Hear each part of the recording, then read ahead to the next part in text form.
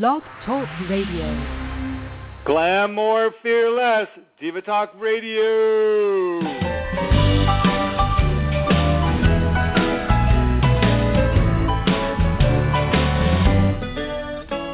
You spend your 20s feeling that you're walking on the ceiling, and you party like you're 8 feet tall. You say working for the birds, chasing dreams in mini skirts. From here, everything seems small. Then 30s come around, and you finally feel the ground. Look around and maybe start planning for what the future holds. And though you're far from old, you moisturize and spend less time tanning. You're hanging over, but you're hanging in. You're starting to look like all of your friends. Conversations turning from rock and roll to kids and politics and how much money you owe. Got bags under your eyes, bigger hips and bigger thighs. You got places that you can't even itch. You can nip it, tuck it, squeeze it, but you're never gonna beat it, 'cause gravity's a bitch.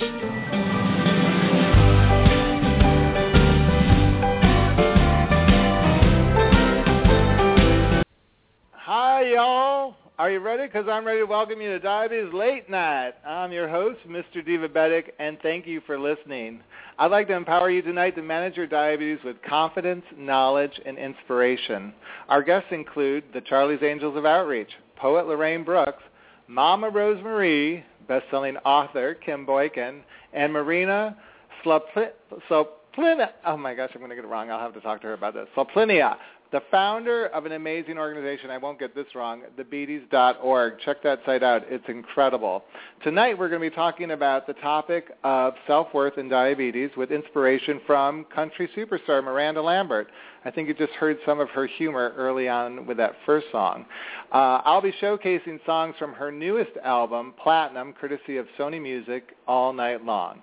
And Miranda titled this album Platinum because it represents a fun yet glamorous vibe about life, she said.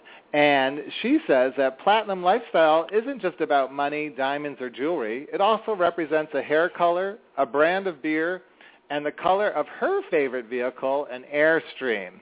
So it's affordable to everyone. So why not go platinum and glamorize your health when you're dealing with blood sugar highs and lows? You don't need a lot of money to do that either. It's all about attitude. You can boost your self-esteem by saying positive and affirming messages out loud in the mirror, like, I am the best and I deserve the best. Because it's important to recognize and reward yourself for taking the time, energy, and money to manage your diabetes. According to the American Diabetes Association, diabetes can gnaw away at your sense of self-worth. Many people tend to blame themselves for having diabetes and think less of themselves because they feel different. Well, you know, the breaking news that Oscar-winning actor and comedian Robin Williams took his own life yesterday was so shocking and perplexing to me. I think it only clarifies why it's so important to talk about self-worth tonight. No, Robin Williams didn't have diabetes, and please don't get that wrong. But his death, in my opinion, reveals just how hard it is to cope with depression. Here's the thing. It doesn't matter how famous, successful, or funny you seem to be. Depression really is an illness. It doesn't care how you look, how much money you have, or how many followers you might have on Twitter or friends on Facebook. Severe depression affects someone's thinking, making it hard for them to think rationally. They can't see the light at the end of the tunnel. And I'm going to be discussing that more tonight, later on, with my special guest, Dr. Beverly S. Adler, about coping and depression, and hopefully give you some of the tools you may need or one of your loved ones may need who's dealing with these issues. In the meantime, if someone you know is suffering from suicidal tendencies, I want to take a minute and tell you now is the time to seek help. You could call the National Suicide Prevention Lifeline at 1-800-273-TALK. That's 1-800-273-8255. You'll be connected to a skilled, trained counselor at a crisis center in your area. I'm going to post this information later on our Divabetic blog. And if you don't think suicide is anything near you, I want to tell you honestly, earlier this year, I lost a good friend to suicide. He was talented, charming, and so funny. I mean, not as famous as Robin Williams, and it affected my life. And so dealing with these issues, finding qualified therapists like Dr. Beverly Adler, reaching out for resources is a way to make a change. I don't know if it could help everyone, but tonight we're going to talk about it. We're going to bring it to life, and hopefully through conversation, you'll spark interest for you to seek out the comfort, connection, and friends you need to cope with this illness. Stay tuned, because tonight we're going to get some platinum spoken word inspiration on this edition of Diabetes Late Night. Another Sunday in the South. Wanna put on some Shenandoah and crank it loud. You and me go fishing in the dark, killing time with restless heart. Just another Sunday in the South. Well, I'm getting so relaxed with Miranda Lambert, everybody. It's hard to believe I'm going to get the chance to welcome my very first guest. She's been on the show with me for over a year now. Please welcome poet, TV host, jewelry designer, woman extraordinaire, Lorraine Brooks. Hi, Lorraine. Hi, Max. How are you? I'm great. I'm excited to be kicking off another year of Diabetes Late Night with you. As am I. Congratulations to both of us.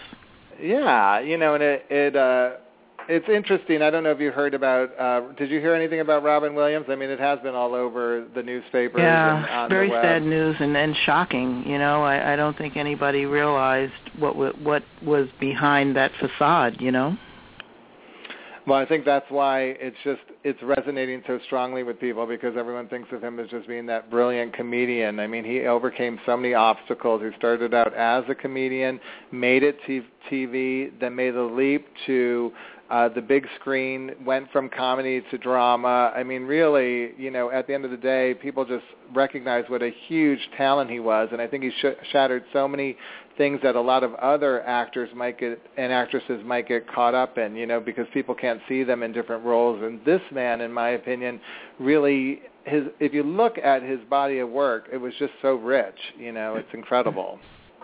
Well, I think that he, he's the embodiment of the person that we look at and see as having everything, and don't understand, really what he was suffering with in his own personal world. And I think that's what we tend to do. We tend to look at people and only see one dimension of them, or only see what they're showing us on the outside. It's hard to believe that somebody who was so talented and seemed to be on top of the world would really be so hurting and so unhappy on the inside. It's hard to wrap your head around that. It is, and I still think there's such a stigma around mental health issues that, we get stuck there and we don't go deeper. I know when my friend Scott died, all of us kept calling each other, trying to figure out why, and piece it together. And, I just think no one really looks at depression as an illness. We try to think that, people are taking their lives with suicide is how they say it, but really you die from suicide is I think maybe a better way to reference it. And I think there's still a stigma around, reaching out for therapy with going to someone like Dr. Beverly S. Adler, or, joining a group therapy session, or even investigating in how you might be able to cope with some of these feelings, because it seems to me that people do feel they're different, and they lose hope, and they don't reach out, and it's hard for people. I think they don't think it's that common, maybe. Well, I think also people don't really see it as a disease in the same way they do diabetes or cancer or something else. I think sometimes when it's a disease of your mind or your emotions, our tendency might be to try and handle it ourselves, whereas if we have a different kind of disease that can be handled medically, we don't have any problem to go to a physician to do that. But we tend to think that we can handle our own emotional stuff ourselves. And, I've been in therapy for many years, and I don't have a problem saying that. Excuse me. I've been in therapy for many years, and did you feel it's really helpful. I mean, you have to have somebody you trust to talk to, and it really helps to talk about what you're going through. And did a lot of that stem from your diabetes, or were you seeking treatment before you had diabetes? Well, no, I wasn't. I've had diabetes for so long I can't even remember, but it wasn't a result of diabetes, but certainly diabetes complicates things, as we know. It not only complicates your physical being and the things that you go through on a physical level, but the stress of it can impact your mental health and your emotional health too. So I mean, my therapy doesn't necessarily revolve around diabetes, but having diabetes, makes some things a little bit more difficult or a little bit more, impactful than others. But I would encourage anybody who's feeling in any way like they need help or they need somebody to talk to find a good therapist that you can trust and somebody who you can really share your emotions with. It's really, really, really important. You just have to treat it like you would if you had a toothache. You would go to a dentist. I don't see anything wrong with going to a therapist, and I would encourage everybody to do that. I agree, and I always love your outspoken attitude. Thank you for doing that. And now we're ready to get inspired by you, Lorraine, because platinum is the word of the night. Well, it's funny, Max, you mentioned something about a vehicle that Miranda Lambert, something about her vehicle being platinum. It's funny because I just realized when you said that actually the color of my car is liquid platinum. Oh, there you go. Yeah, and I one of the reasons I liked it is because I like the name of the color, and it really is kind of cool. So I wrote tonight's poem about platinum. You and I were talking about how platinum is not just a color and not just a precious metal, but it's so much more than that. So the title of my poem is Platinum. To live like platinum in all its brilliance and glory, a rock emerging from the earth, covered in dirt in its origins, and yet the most precious substance there is. I am platinum. You are platinum. Our precious core being tested and stretched, but still shining like liquid diamonds or gold lace. I can be a platinum button on elegant blue jeans, or the saucer under the Queen's goblet for tea. I can be platinum as I measure out the dose of my next injection, my careful calculations resulting in the perfection of control. My platinum voice shatters the silence of the morning shower and gasps as I admire myself in the evening glass while exiting the shiny taxi on Broadway. We are all platinum. I am platinum. You are platinum. We are the squeals of the children in the playground. We are the moments of clarity in the confusion of illness. We are the quarter placed in the blind man's cup. We are the farmer's crop of green and brown at harvest time. We are the click of the cowboy's boots on the prairie at sunset. We are the tears at the moments of loss and devastation. We are the deafening cheers of the runner's victory lap. We are pure beauty and gossamer wings, and the most precious substance there is. Shine on, platinum heroes. The worth of a stone is not in the polish or the cut, but in the heart. Thank you, Max. Great job, Lorraine. Thank you, and thank Miranda Lambert for inspiring us to talk about platinum tonight. And thank Miranda Lambert. Poem.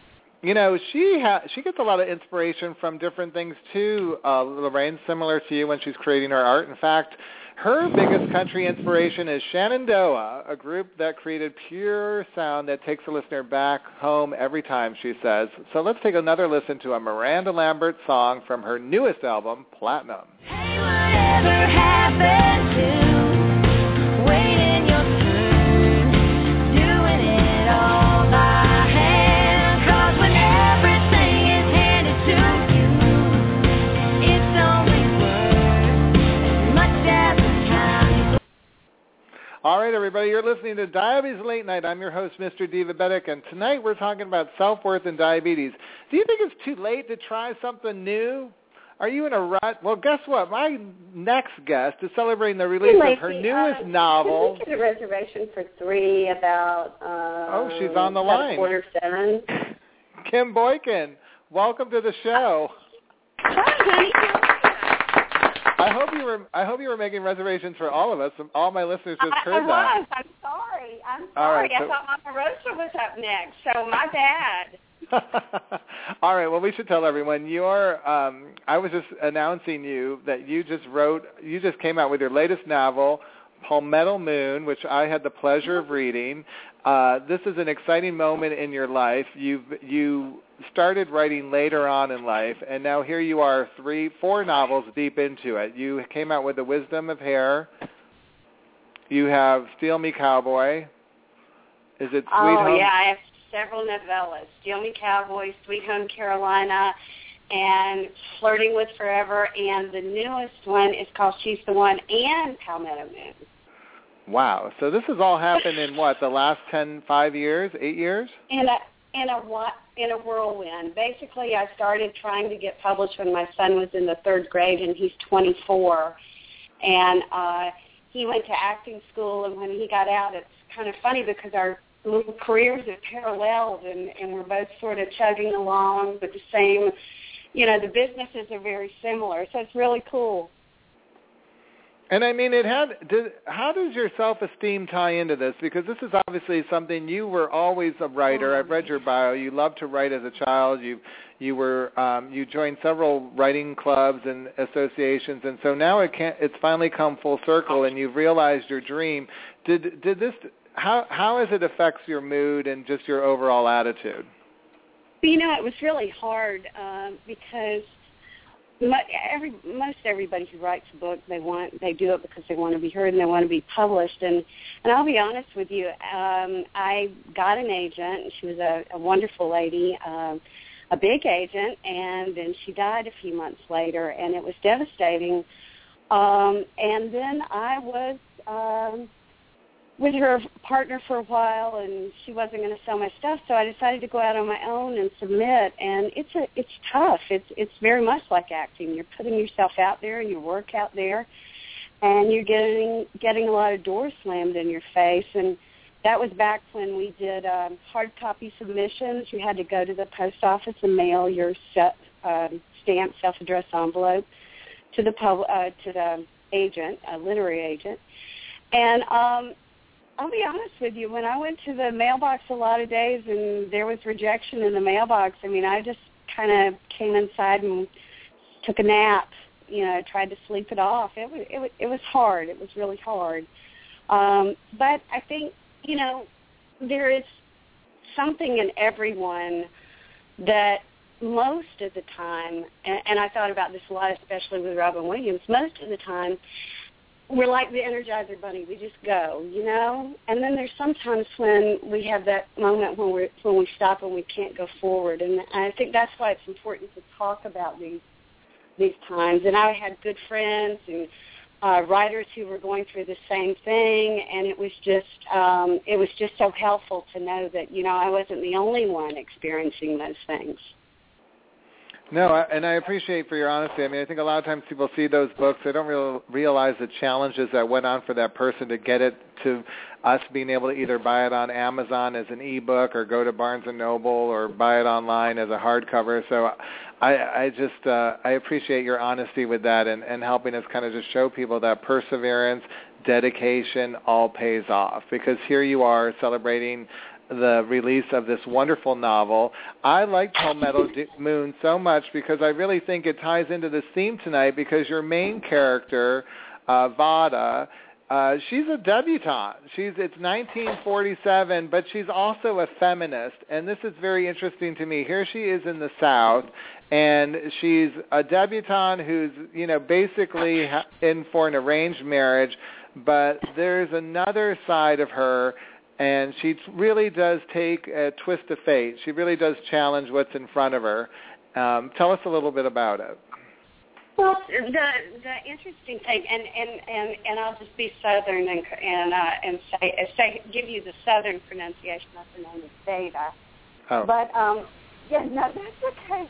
But the Veda, when I initially started writing the book, I thought that she was a fluffy blonde, just sort of a bubble-headed young girl, and the interesting thing about her was the way that she grew and the way that she sort of noticed things around her, and she figured out what she wanted. And the really cool thing about Veda, and I think where the feminist element comes in, is that she actually verbalizes those things in a time when women did not do that. And even today, that a lot of women have a hard time verbalizing what they want or what they need, particularly in a relationship. And I was just shocked when there's a particular scene where it's very apparent that she's a feminist in 1947, and I was as shocked as probably she was. Well, I think there's another character in the book who's a single mother of boys, and she's been widowed, and Claire, you feel she's very much backed up against the wall, and I think it's almost hard for people to relate to it today that she had absolutely no options in front of her, that there were no daycare centers at that time. It was just a different world, and you really, when you talk about Claire and you show the journey she goes through in the book, it's kind of amazing to me because it just puts so much into perspective as we go forward with more women shattering the glass ceilings and taking on different professions and moving forward in their lives. And you read about this woman who's trying to do good for herself and her children, and it's just, it really is eye-opening. I hope people pick up the book. Oh, thank you, Max. I appreciate that. I really enjoyed it. It was such a joy to write. Was it a joy? Oh, yeah, it was. It was. And particularly Claire, I think, because, I write a lot about women's relationships, and my thing is sort of writing about women, helping women find their happily ever after, because that's one of the great things about women is that they are nurturing, and they do tend to lend a hand to help each other out. Yes, the book was a lot of fun to write. It's funny, and I sit here and laugh when I'm writing. When I hear my characters tell me their story and I write it down, I laugh just as much as the people who are reading it. Well, I had such a pleasure. Tell everyone how they could get their copy of Palmetto Moon. Palmetto Moon is available at major booksellers, Barnes & Noble, Amazon, Books A Million. It's also available on Kindle, Nook, Kobo, and iTunes as well if you read on a tablet. So, Great. Yeah, thank you. Well, and I know you're a big Miranda Lambert fan, so what's your favorite song by Miranda Lambert? Oh, my gosh. I love that new song. I got a good feeling something bad's about to happen. Oh, yeah. We're gonna. Well, stick around, Kim, because we're going to be playing it later on the show. But right now, we're going to play another cut from the same album. It's called Platinum. And here's Miranda Lambert. Thanks, Kim. Thanks, Karen. It's amazing the amount of rejection that I can see in my reflection, and I can't get out of the way. I'm looking forward to the girl I want to be, but regret has got a way of staring me right in the face, so I try not to waste too much time at the bathroom sink. Welcome back. You're listening to Diabetes Late Night, inspired by Miranda Lambert. I'm your host, Mr. Diabetic, and I'm going to meet the Charlie's Angels of Outreach. Please welcome Neva White from Thomas Jefferson University Hospital. Hi, Neva. Hi, Matt. Dr. Beverly Adler from New York. Hello, Dr. Bev. Hi, Max, and we're not that formal. I go as Dr. Bev. I love that. And Patricia Addy Gentle from Atlanta, Georgia. Hi, Patricia. Hi, Max. Welcome to the shows, ladies. I mentioned at the top of the show I'm changing things up. Dr. Bev, you and I spoke a little bit about this earlier through email. I wanted to kick off our hot topics tonight talking about depression, coping with depression, and what we just read in the headlines about Robin Williams. Yes, I certainly, it's certainly a hot topic. And we're all, terribly shocked and saddened by Robin Williams' death. It's really a tragedy, and I feel so sorry for him. I mean, I feel sorry for his family and his fans, but I feel sorry for him that he felt that there was no other choice left for him, and that he was so depressed, which we knew nothing about, because he really was a wonderful actor, and he did not let on about how much, pain he was in with his depression. And I in my reading about suicide, I came across this word that this is some psychologists, refer to suicide as a psych ache. Okay. And suicide is defined as the misguided solution to unbearable psychic pain. And I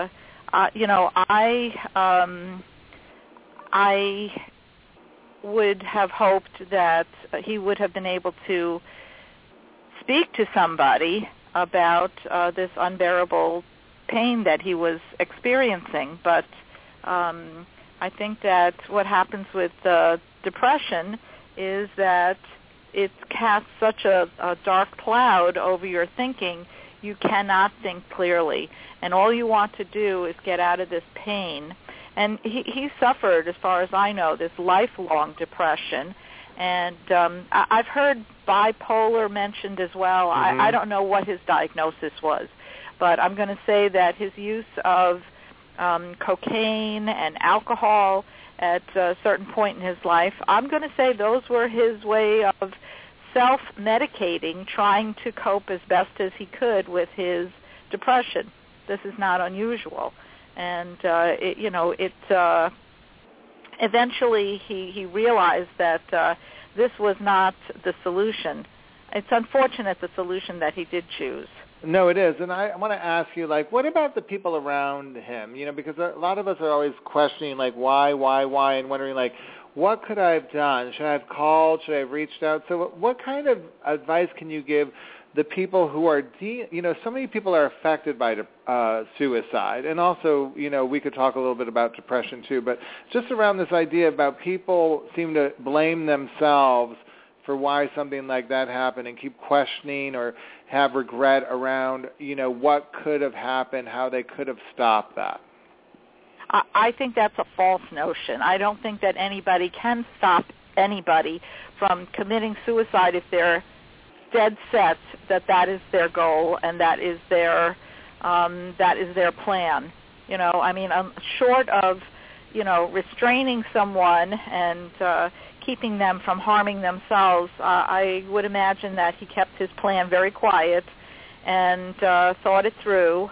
And I'm going to say that it is nobody's fault for not picking up on any clues. But there's a long list of suicide warning signs, but that doesn't mean that you may be able to recognize them if there's a loved one in your life. But if I may, I just want to read some of these suicide warning signs. Mm-hmm. Talking about wanting to die or to kill themselves. That should always be treated seriously. Looking for a way to kill themselves, such as searching online or buying a gun. Talking about feeling hopeless or having no reason to live. Well, if somebody talks about their feelings, yes, you can help them, But I don't know that Robin Williams, for one, was talking about feeling trapped or in unbearable pain. As soon as someone talks about it, the door is open for help. I don't know that was the case. Talking about being a burden to others, increasing the use of alcohol or drugs, acting anxious or agitated, behaving recklessly. I don't know if there were any warning signs for Robin Williams. Sleeping too little or too much, withdrawing or isolating themselves, showing rage or talking about seeking revenge. And the last one on the list is displaying extreme mood swings. As you already provided, the number for the suicide hotline, if anybody recognizes any of these symptoms that I have just described, the number is 1-800-273-TALK, T-A-L-K, which is 8255, 1-800-273-TALK. And, I would hope that somebody would seek help to talk. But if somebody is just feels that the talking is done, there really, Robin Williams was certainly an intelligent man. And the thing about suicide is that generally when men attempt suicide, they use much more violent methods, and they have much more chance of success. When women choose suicide, they are gentler methods, and they generally don't have as much success. But fewer men attempt suicide, but they're more successful, and there are more women who attempt suicide, and they're less successful. Interesting. Well, thanks for giving us that insight into that. I appreciate it. We're going to move on and talk to Neva White now. Neva, I know a lot of people with diabetes have their self-worth challenged in the doctor's office. They feel stupid asking questions, or they feel too embarrassed to ask a question. What are your thoughts on that? Well, I think, first of all, one of the things we try to do is we talk to people about the kinds of questions that you want to talk to your health care provider about. It's nice if you can bring somebody with you, if you have a family member or a friend who you can decide ahead of time how they're going to participate in your visit. One of the things that's nice is ask for a copy of your medical summary. And a lot of doctors' offices now have medical records, electronic medical records, and they provide you with that summary. But ask for it prior to the end of your visit, because sometimes you get it on your way out. But if you could ask your physician to give it to you just before the visit is over, and you can kind of go over it to see if there was anything that you forgot or anything you didn't think of.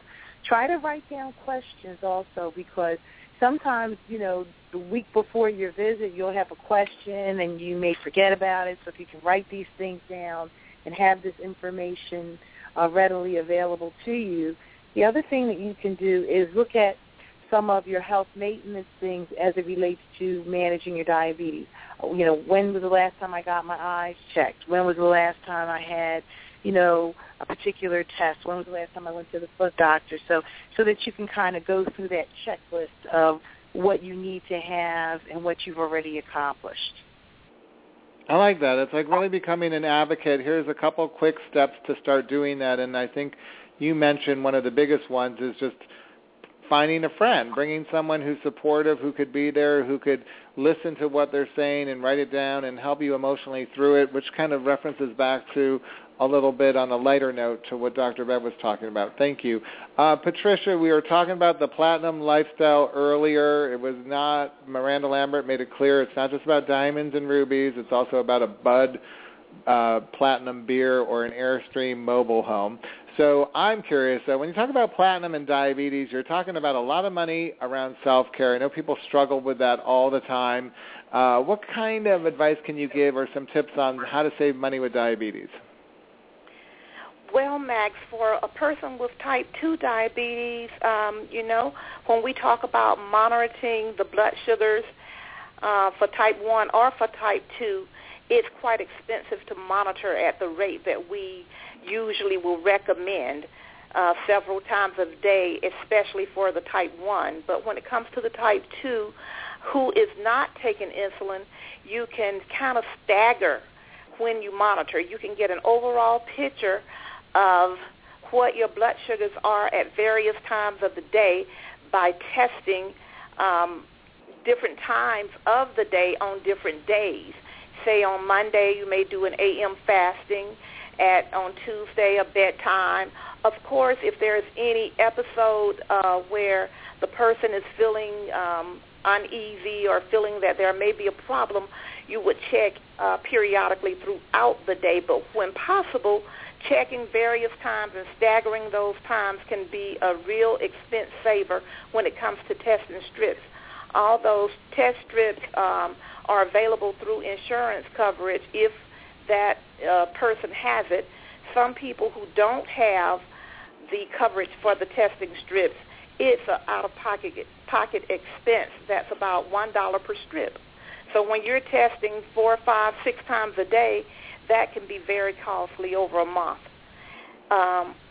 Another thing that some people are doing is to buy generics for medications. Generics cost a lot less than the brand names. And you can always ask for samples or call manufacturers of various products to see if samples are available as well. They're usually really lenient about sending out certain things that they may want you to sample and see if you like it, and of course that boosts sales. I love it. Great advice. Thank you so much for that. Patricia, I bet you didn't know that Miranda Lambert finished 3rd on the 2003 season of Nashville Star Singing Competition. That's true, but guess what, everybody? She's gone on to have 5 consecutive #1 albums on the country charts, including her newest album, Platinum. Let's hear another song before we meet our special diva.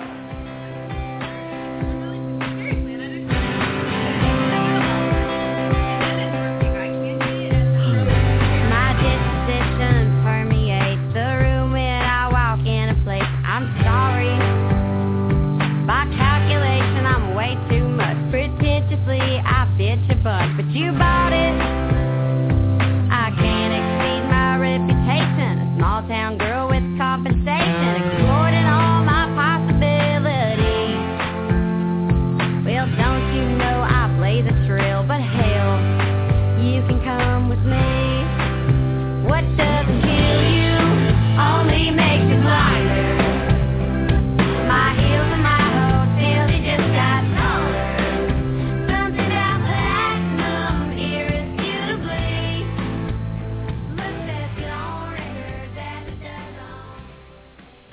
You're welcome back. You're listening to Diabetes Late Night. I'm your host, Mr. Divabetic, and tonight we're talking about self-worth and diabetes, and we're about to meet my very special guest. She's the founder of an amazing organization called thebeaties.org.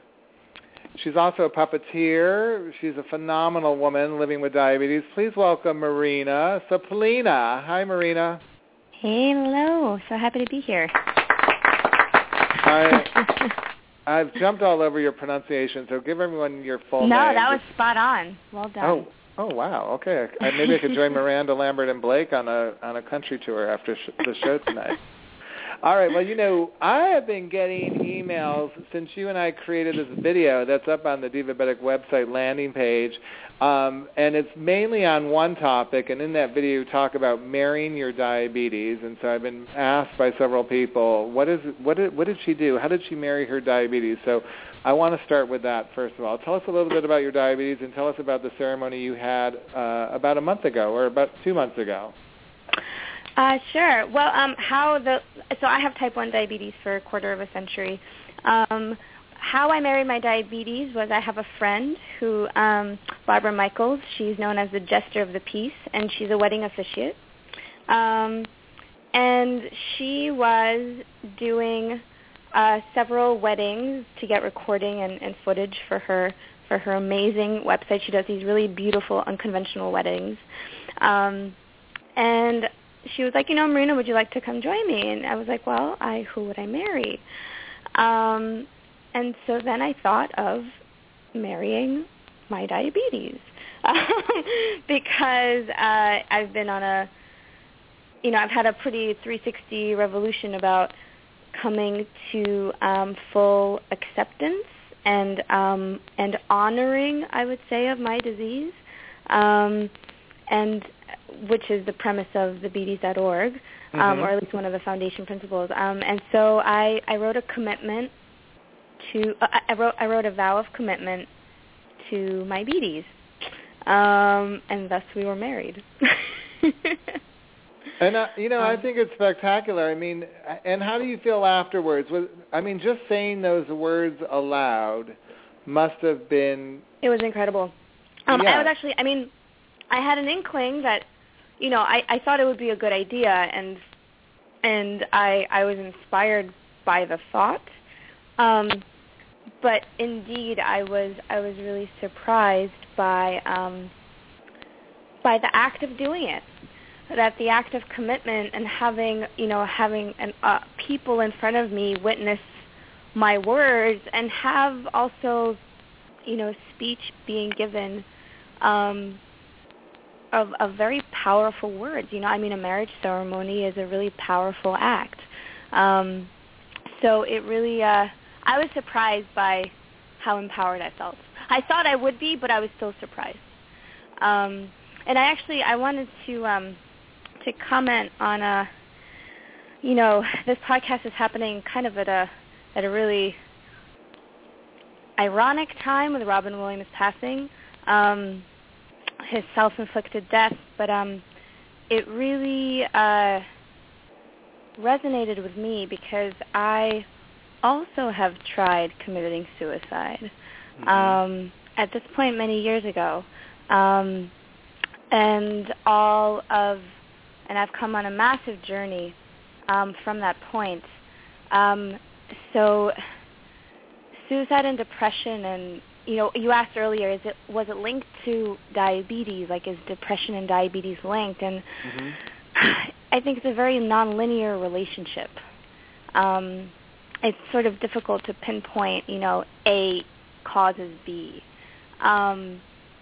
But I can say that I did not have the inner emotional and psychological resources to come to a solution. I was actually, through the conversation I was researching, I love that definition of psychache. I thought it was spot on, and I just found a blog post where a woman who's worked as a suicide counselor for over a decade writes that, there's a quote that often has been said, which is that suicide is a permanent solution to a temporary problem. And she wrote of how she's sick and tired of hearing that, because such a comment might sound clever to people who have never been in such a dark place. But to those who are in that dark place, and I can say for certain that this is my journey, that suicide was the solution that I thought would get rid of the unbearable pain. And what led you? How did you get out of it? What led you? What led you out of it, Marina? Because I know people listening are obviously identifying with it and understanding this, and to have you be on the show right now is incredible, and I appreciate your honesty. So, what kind of led you out of that? I would say it was a very long journey. I would say actually that at that point I didn't realize that I wasn't asking for help. People say, like, ask for help, ask for help. I actually had to come to understand what it means to ask for help, what it means to feel that there's community that can hold me, and that I don't have to go through everything alone. What helped? I think, it was really a 6-year journey, I would say, becoming a very much more physically active person. Learning what presence is, allowing myself to be physically present in my body, physically, emotionally, mentally present in my body. Gaining resources to basically talk back to my negative thought cycles, which is still a constant practice. Those affirmations, like really using affirmations. Absolutely. Yeah, that's a great practice. Absolutely. And also Absolutely. probably what you're doing right now with the Beaties, right? Like what you're trying to do and how you're using puppetry and some of your theatrical background to kind of help others. I'm sure was just the idea of that seed when it was going on kind of helping you out of it a little bit too? I think the Beaties came because I came to see that my attempt and my many years of struggling with depression could have been aided by resources that don't exist or are not accessible enough, and that there is an active, that there are ways that people can be served and helped, and that theater is a very powerful way to connect us to our emotions. When I was in that very dark place, I remember feeling like I was a tiny little center point, basically suffocated by a box within a box within a box within a box within a box. And powerful live connections can cut through those many layers. I'm a living example of that. And so yes, all of that absolutely feeds the work of the Beaties. And having known that darkness, I can speak to the fact that how much the light comes from that dark seed, right? And it's a constant choosing of no, I'm not going to give in to that monster, and that there are resources that can help to not do that. And now tell us like a little bit more about the Beaties, because a lot of our listeners are not familiar with it, and I think it's an amazing organization. Tell everyone what it is and what you just told us a little bit about some of your missions. So just describe it a little bit, because it is so colorful, it is so theatrical. I think people would really be fascinated. Yeah, absolutely. So the Beaties org is using the tools of theater and bringing it into healthcare. What we've done is we've created a puppet character out of diabetes, who's the Beaties, and we lead workshops and engagements. We work with healthcare providers, and we create living content, which are theatrical experiences that are interactive and porous, that creates community and creates basically a safe space for people to be able to look at what is within them. What is happening to them? How are they processing their chronic illness? How are they processing the diabetes? How are they processing all the emotional responses that happen through the journey of a life? And we're setting it in there's definitely a lot of entertainment and laughter is very healing. And yeah, that's kind of the short little nugget of what we're doing, what we're about. I love it. I think it's amazing. And we're going to come right back after this Miranda Lambert song. I'm going to bring back the Charlie's Angels of Outreach, play a few games, and then meet Mama Rosemarie. Hold on, everybody. Here we go with more Miranda Lambert. I ain't gonna get dressed up just to be your clown. I ain't gonna paint this pretty face like you paint the town. I ain't wasting good mascara just to watch it running down.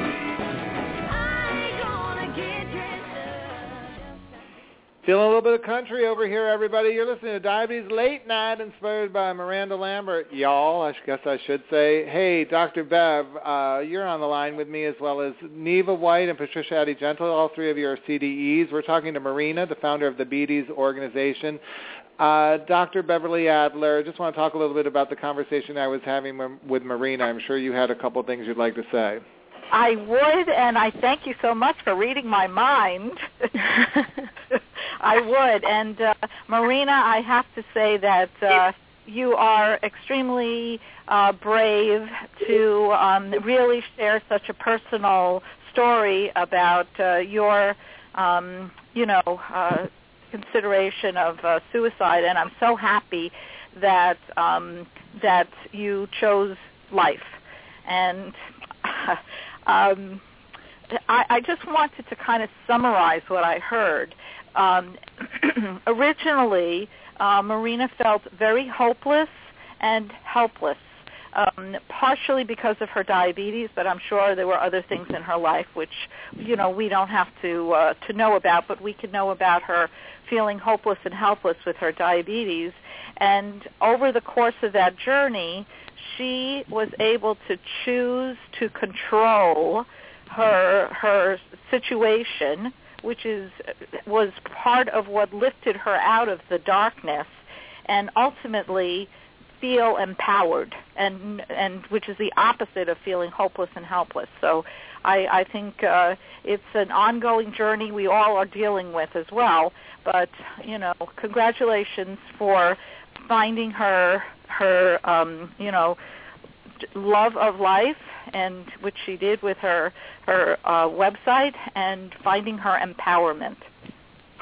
Thank you. And Neva, you're on the line. I know you're the leader of the Diva Beta Club in Philadelphia. We're hosted at Thomas Jefferson University Hospital, incredible healthcare institute, one of the best in the country.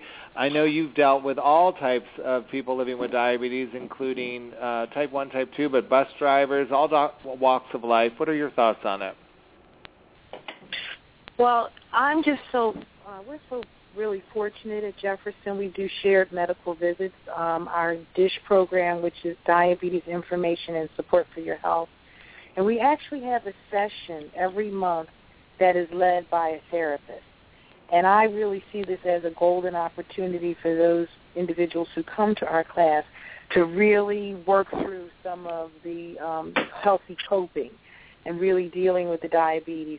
And also I'd like to say our monthly Diva Beta Club meetings, it's really an opportunity for people to talk about the challenges, those challenges, and seeing how the next person, what they did, how did they get over, how did they feel better about living every day with the diabetes. So we're really fortunate to have those resources in our facility, and we have just started. I just took a mental health first aid course, and I actually am now an instructor.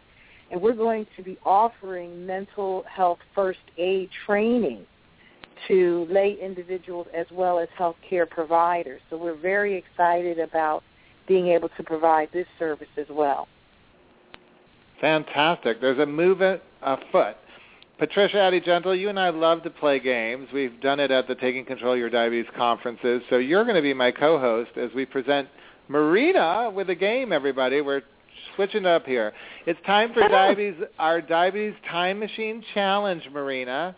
You're going to try to put these 3 milestones in the correct chronological order, starting with what you think happened first.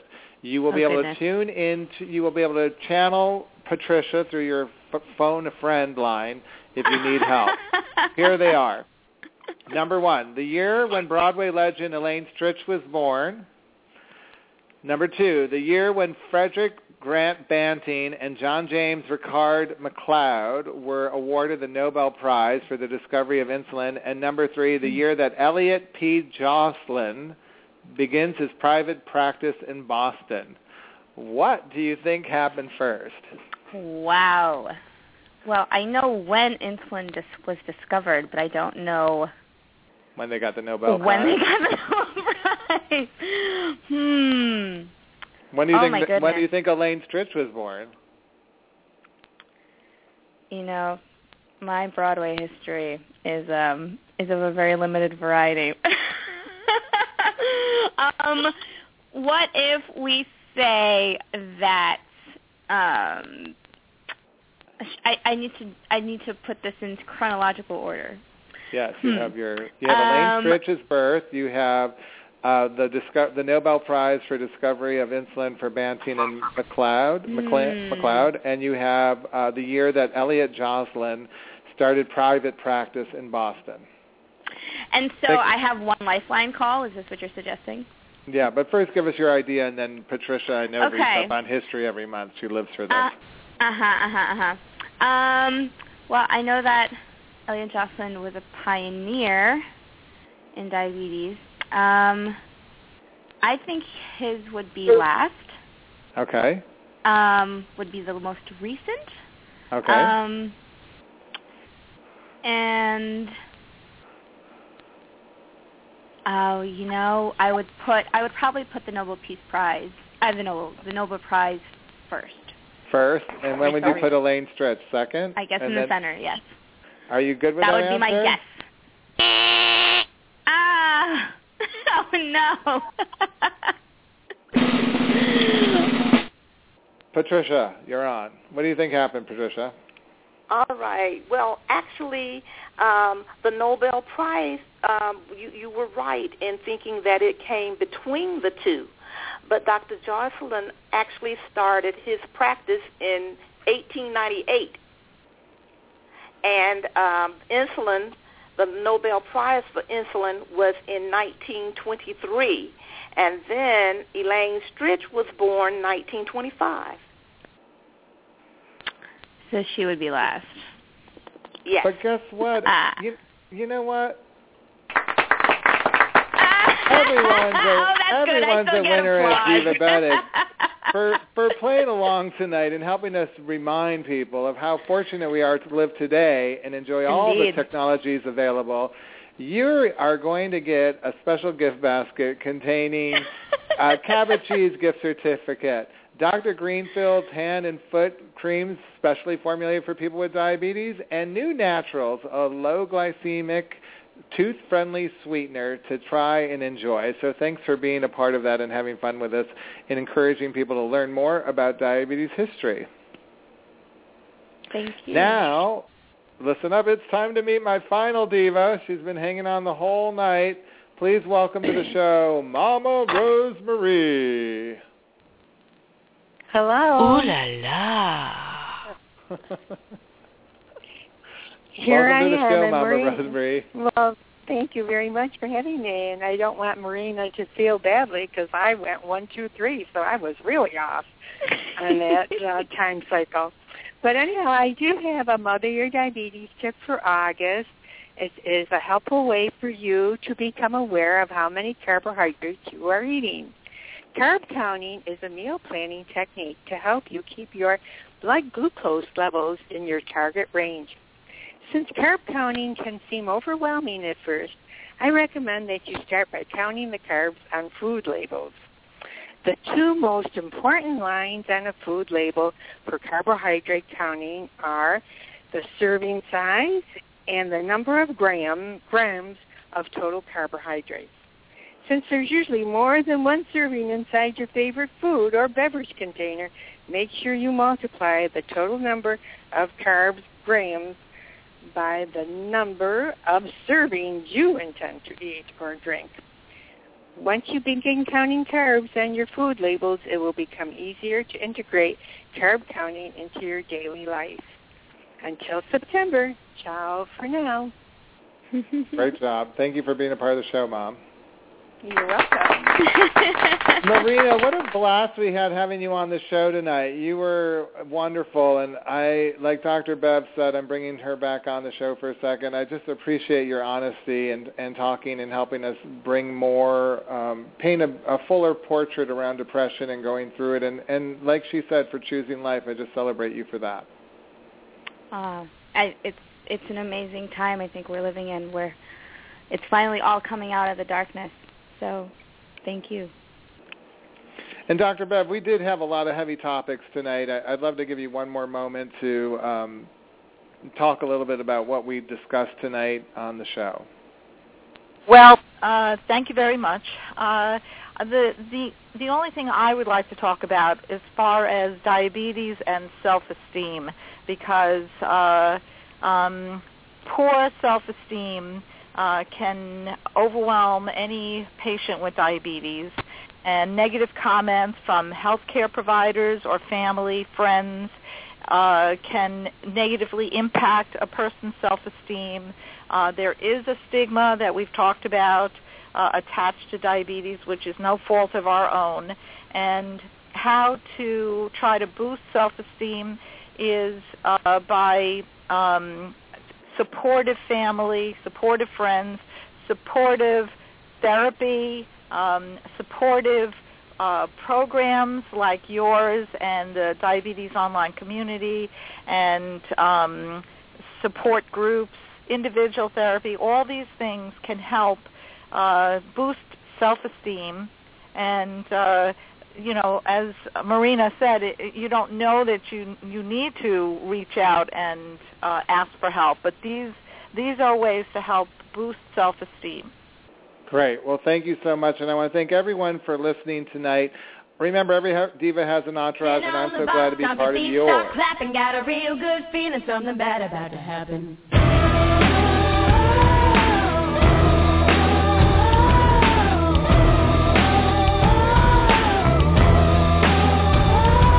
Pulled up to the church, but I got so nervous, had to back it on up, couldn't make it to the service. Grabbed all the cash underneath my mat, got a real good feeling, something bad about to happen.